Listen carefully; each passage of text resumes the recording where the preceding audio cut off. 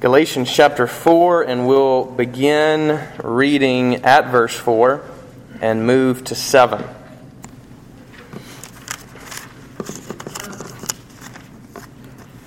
Galatians 4 through 7.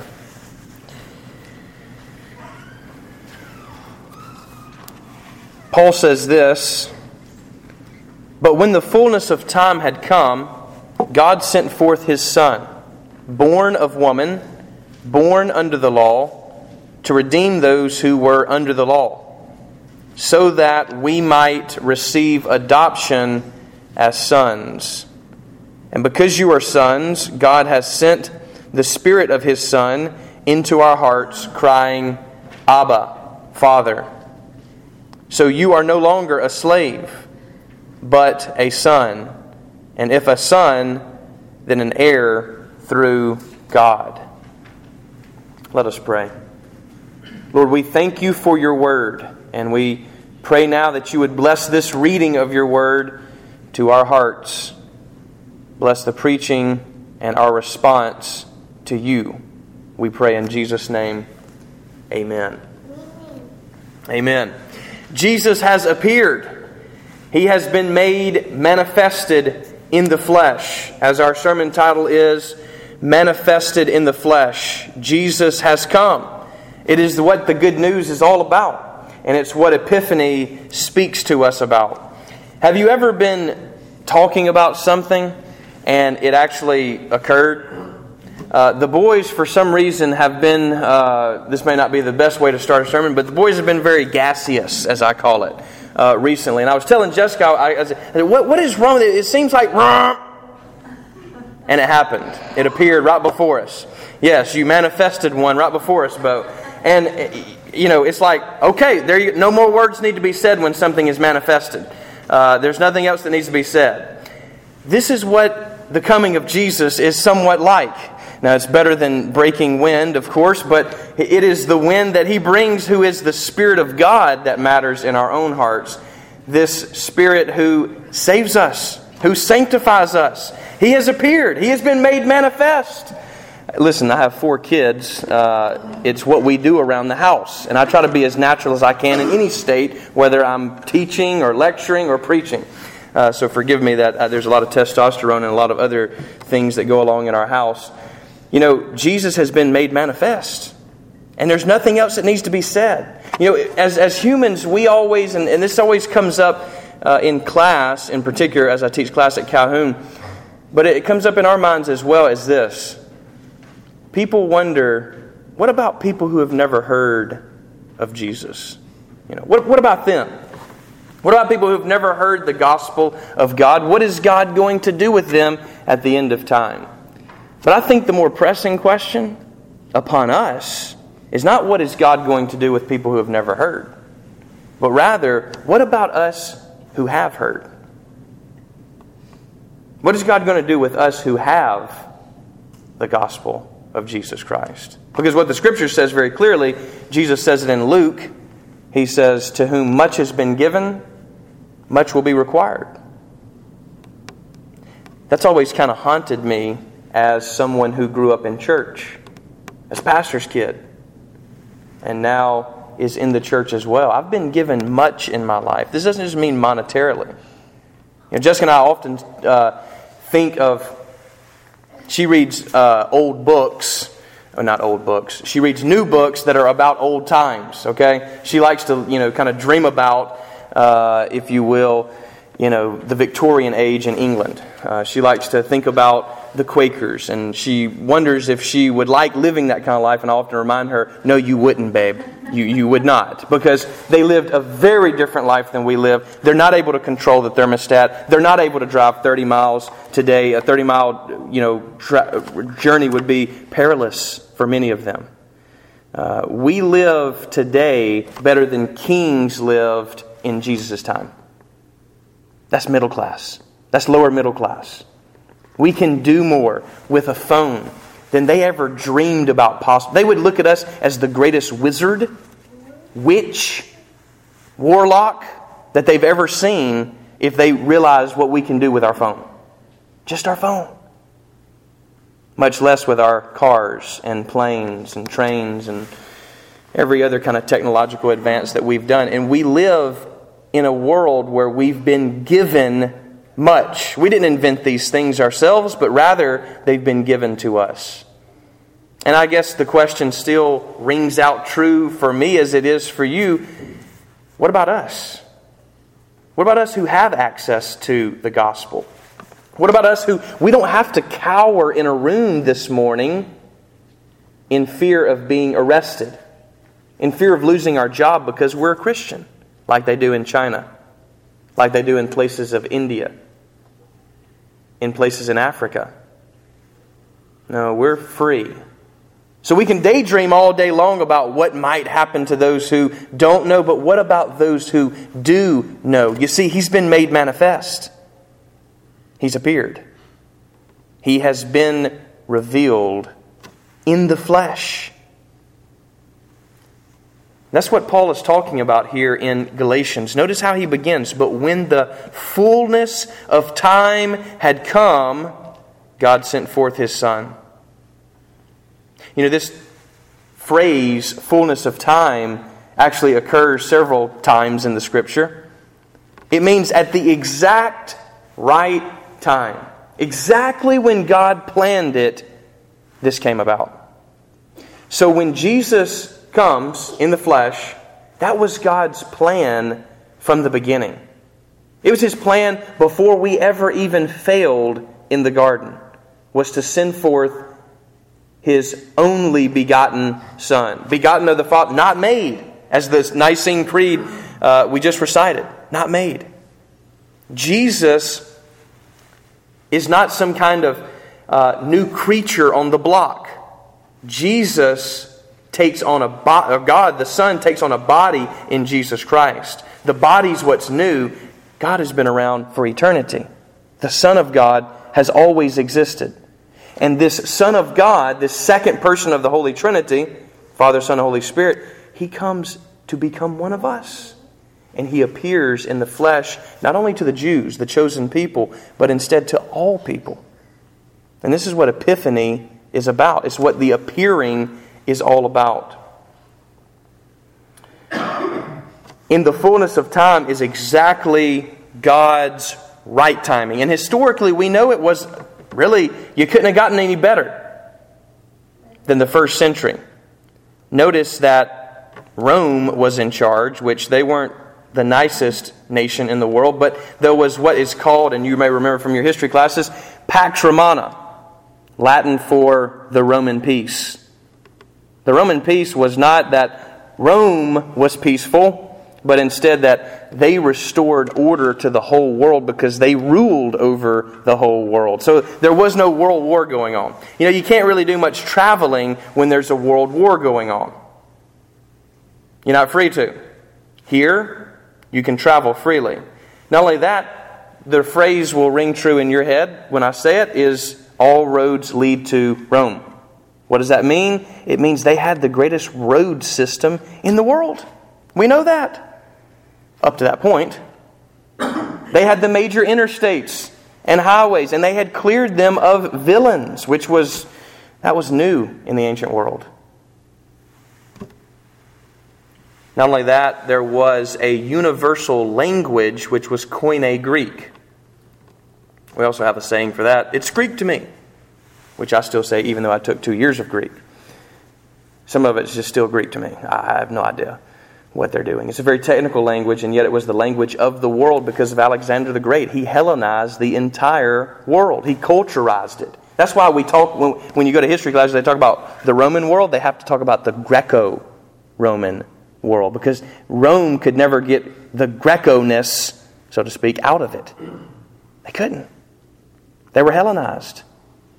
You say, well, what does all that mean? How does history tie? History ties in because there was no better way for the gospel to be spread than when there was no world war. There were no big battles going on between kingdoms. There were free roads to travel.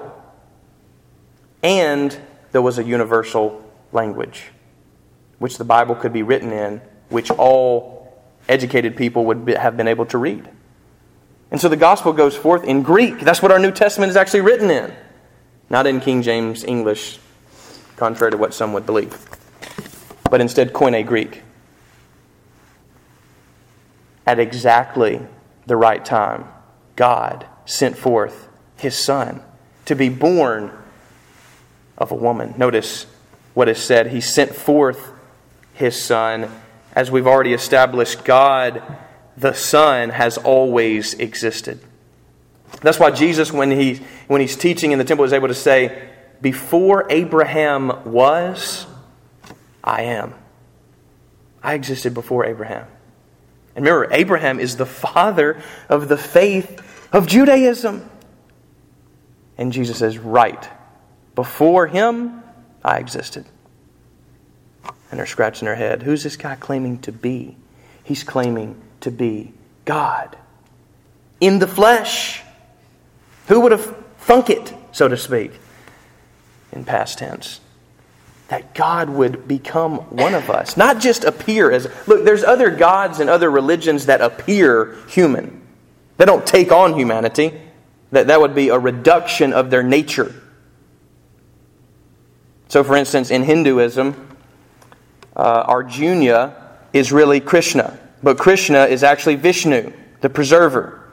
And so Vishnu takes on an incarnation of Krishna in Arjuna, who is a charioteer.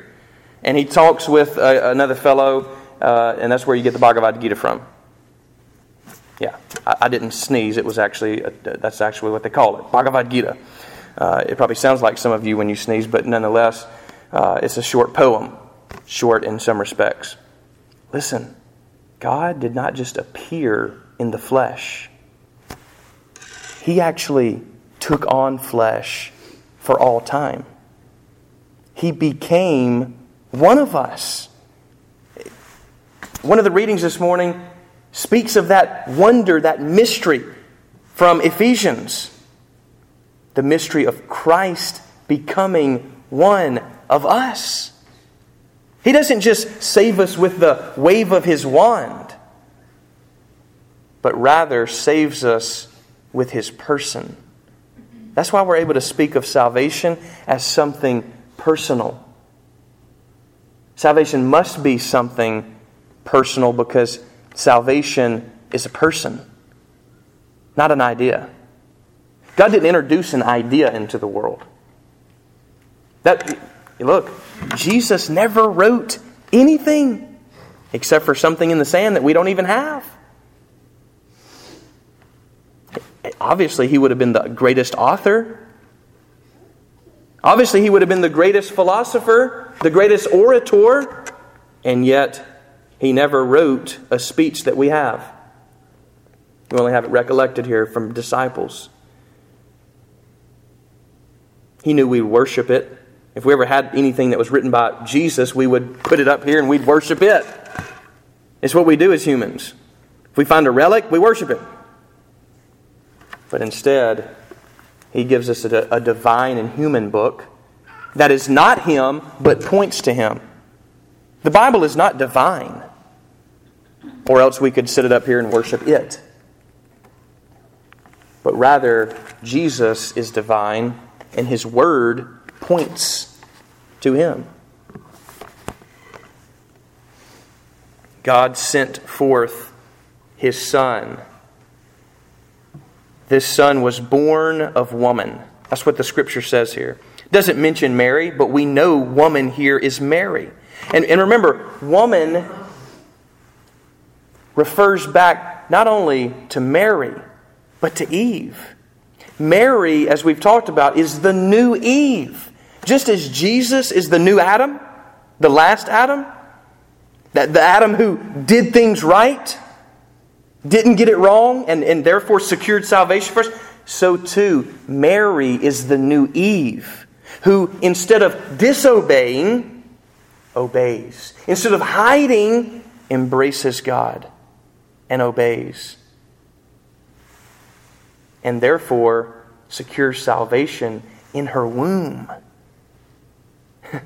She's carrying God. What a mystery. What a sanctity to birth. gestation, conception.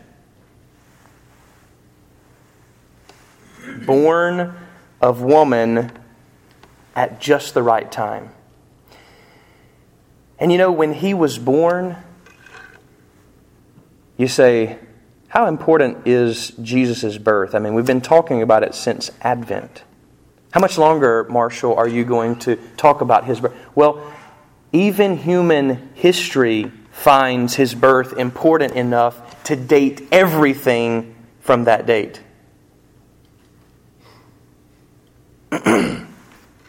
So when I say, you know, I was born in 1981, which I was. In April, I'll be 32. I'm saying I was born 1981 years after Jesus' birth.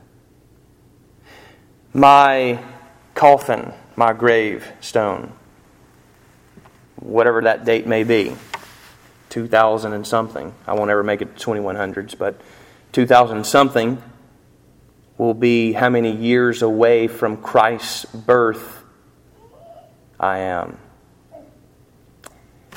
The emperors that Jesus was born under, the kings that ruled in His day, their dates are calculated by His date. His birth splits time for us between before He was born and after He was born. And what the new scholars are doing is using a BCE and a CE. Common Era. But you have to still ask the question, why stop there? Why split it there? Before what Common Era? Before His coming. You can't get around it. See, the reality is His signs are everywhere. And yet we choose to ignore Him. See, it's not a thing of, oh, well, if God has mercy upon those who never hear, then surely He'll have mercy upon me who is lazy. Me who ignores. Me who is apathetic. Slothful. And I would remind you again, to whom much has been given, much is required.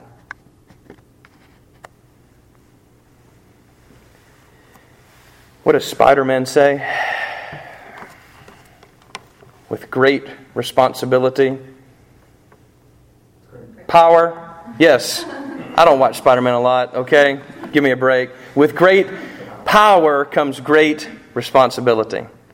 We're some of the most powerful people in the world as Americans. Move to another country, go visit another country, and you'll learn very quickly how good we have it, even in our bad times. We are what the Bible would call rich. And I'm speaking from a lower middle class position. We're rich. And the Bible says, how difficult is it for the rich to enter into the kingdom of heaven? When we can do everything ourselves, when we can have practically everything we want,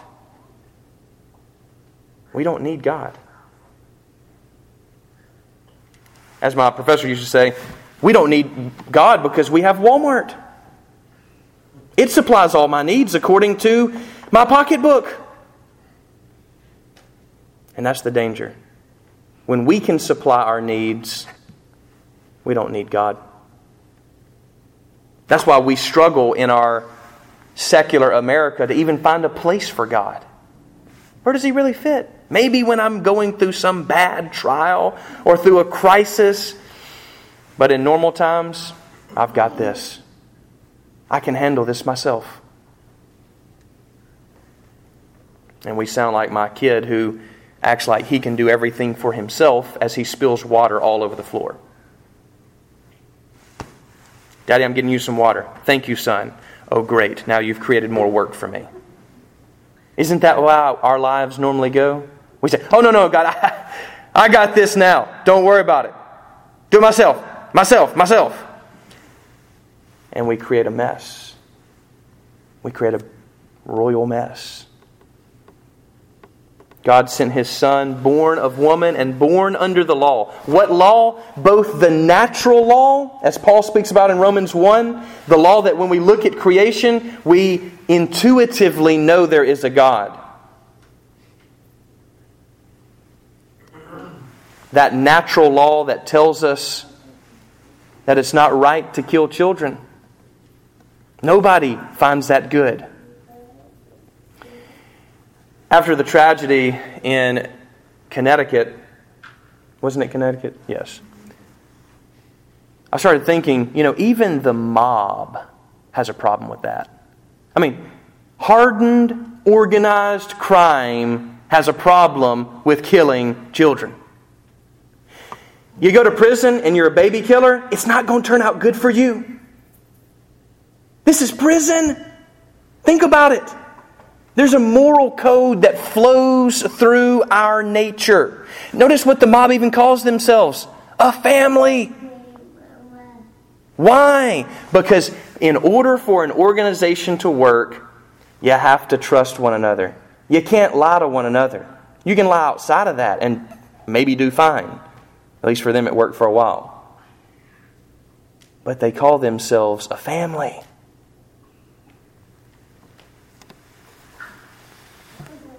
Natural law, but also the Mosaic law, the law that was given to Moses. And Jesus didn't break either one of those. He lived a sinless, perfect life which no one can do. No one has done. It's been often said, if Adam and Eve wouldn't have eaten the fruit, I would have. We all have. We've all taken of the forbidden. We've all tried to do our own thing. We've all taken ourselves and put ourselves in the place of God, which is idolatry at the heart. We have made ourselves into a God. Then Paul says, not only has God sent forth His Son, born of woman, born under the law, but instead to redeem those who were under the law so that we might receive adoption as of sons. You see, as Paul says here, you are, notice that in verse 6, children of God. You are children of God. You are sons of God. And that means something. That means that God is your Father. That He must reprove you. He must get on to you. He must correct you. Your father is not the devil unless you do the works of the devil. As I've said before, I'm very uncomfortable coming up to somebody and saying, your father is Satan. It's probably not the best way to witness to people. Not a good conversation starter. And yet the Bible is very clear. If your works are evil, then you only do the works of your father, who is Satan, who is the devil. But Paul says, no, for those who are redeemed, for those who know that Jesus has been manifested in the flesh and believe on Him, they are not children of Satan, but instead children of the Father in heaven. Notice I love this as a theologian, the Trinitarian language here. God, verse 6, has sent the Spirit of His Son, Father, Son, and Holy Spirit. God has sent the Spirit, again, as I mentioned at the beginning, of His Son into our hearts, crying, Abba, Father. He is our Father now. We can call God our Father. Personally addressed. Praying, again, as I said last week, praying is not some formality. The best kind of praying, the most effective kind of praying, is praying from the heart.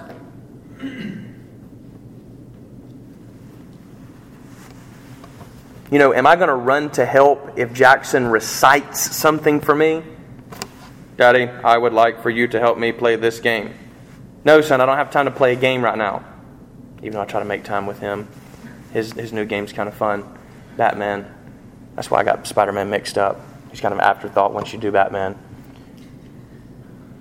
No, the kind of cry that I come running to is a cry for help. As a parent, you know the difference between a whiny cry and a true help cry. God does too. We're His children. The best kind of prayer that you can offer is a God-honest cry for help. If you don't know what to do in your life, if you're lost in your life, if you need God's touch or renewal in your life, cry to Him from a true heart. Don't come to God like we often come to church or come to other things and pretend. Bear yourself to Him. It's the only way to receive His life is to be honest and real. I don't want Jackson to ever have to be fake around me. Even when he's done something very wrong, I want him to be able to come to me for help. I've always had that kind of relationship with my dad. No matter what I've done, I can go to him. And I know that he will help me. Jesus is the same way. Our Heavenly Father is the same way, and the Spirit within us can cry out in words that we don't even have, Paul says in Romans 8. When we don't know what to pray, He prays for us. Just think next time you're praying tonight, when you lay your head down and say your prayers, think to yourself, I'm not the only one praying here. The Spirit's praying, Jesus is praying, and my Heavenly Father is reacting to those prayers. What a thought. What a mystery of our faith. And what a reality. Lastly, we're not only adopted into a family, this divine family, we're also adopted into the church. And we are no longer slaves of sin, but instead heirs of eternal life. Heirs of the kingdom of God itself. Everything that He has, He wants to offer to us. I don't know if you've ever had a rich friend or not, but it's kind of nice to have a rich friend. You get benefits from that, right? Imagine being a part or adopted into a rich family. And then stop thinking about material goods and start thinking about the riches that we have in Jesus Christ.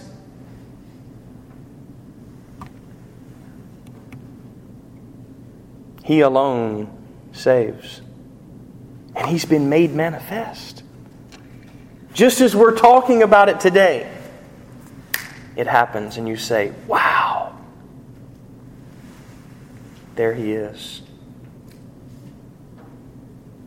So what are you going to do? If you're no longer a slave of sin, walk with Jesus. If you've been given this information, if you know who He is, do you know Him? There's a difference in knowing about God and knowing Him. Is there sin that is in your life that God's finger is upon? Let me tell you, He can deal with it.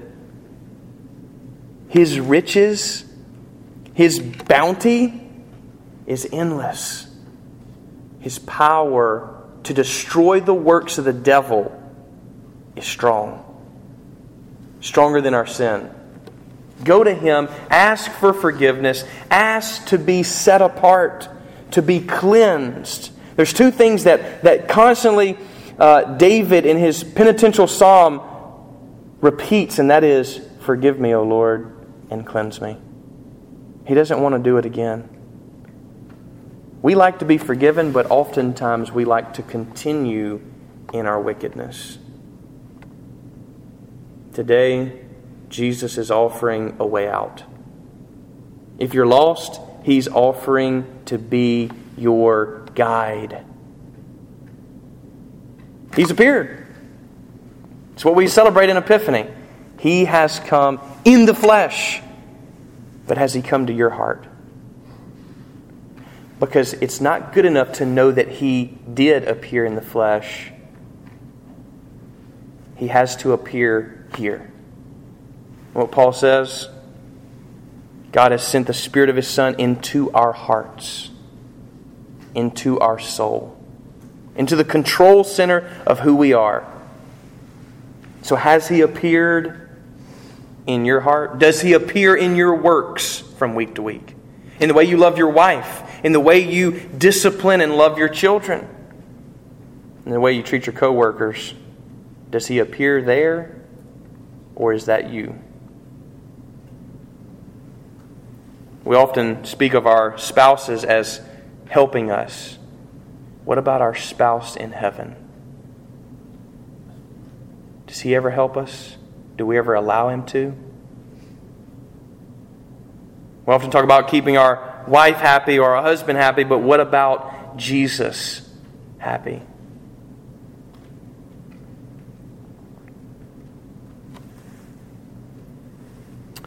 Jesus is easy to please and hard to satisfy. He's not going to stop working on you until you're perfect. That's your destiny. You're going to be a beautiful creation.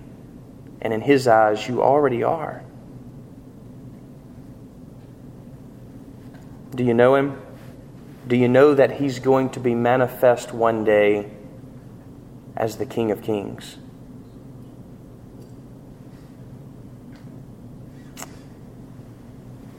So He has been made manifest. He must be manifest in our own hearts. And He will be one day manifested to all. And every knee will bow and every tongue will confess that Jesus is Lord. Is He Lord now? He can be. That's the good news we celebrate. Amen. Our response time...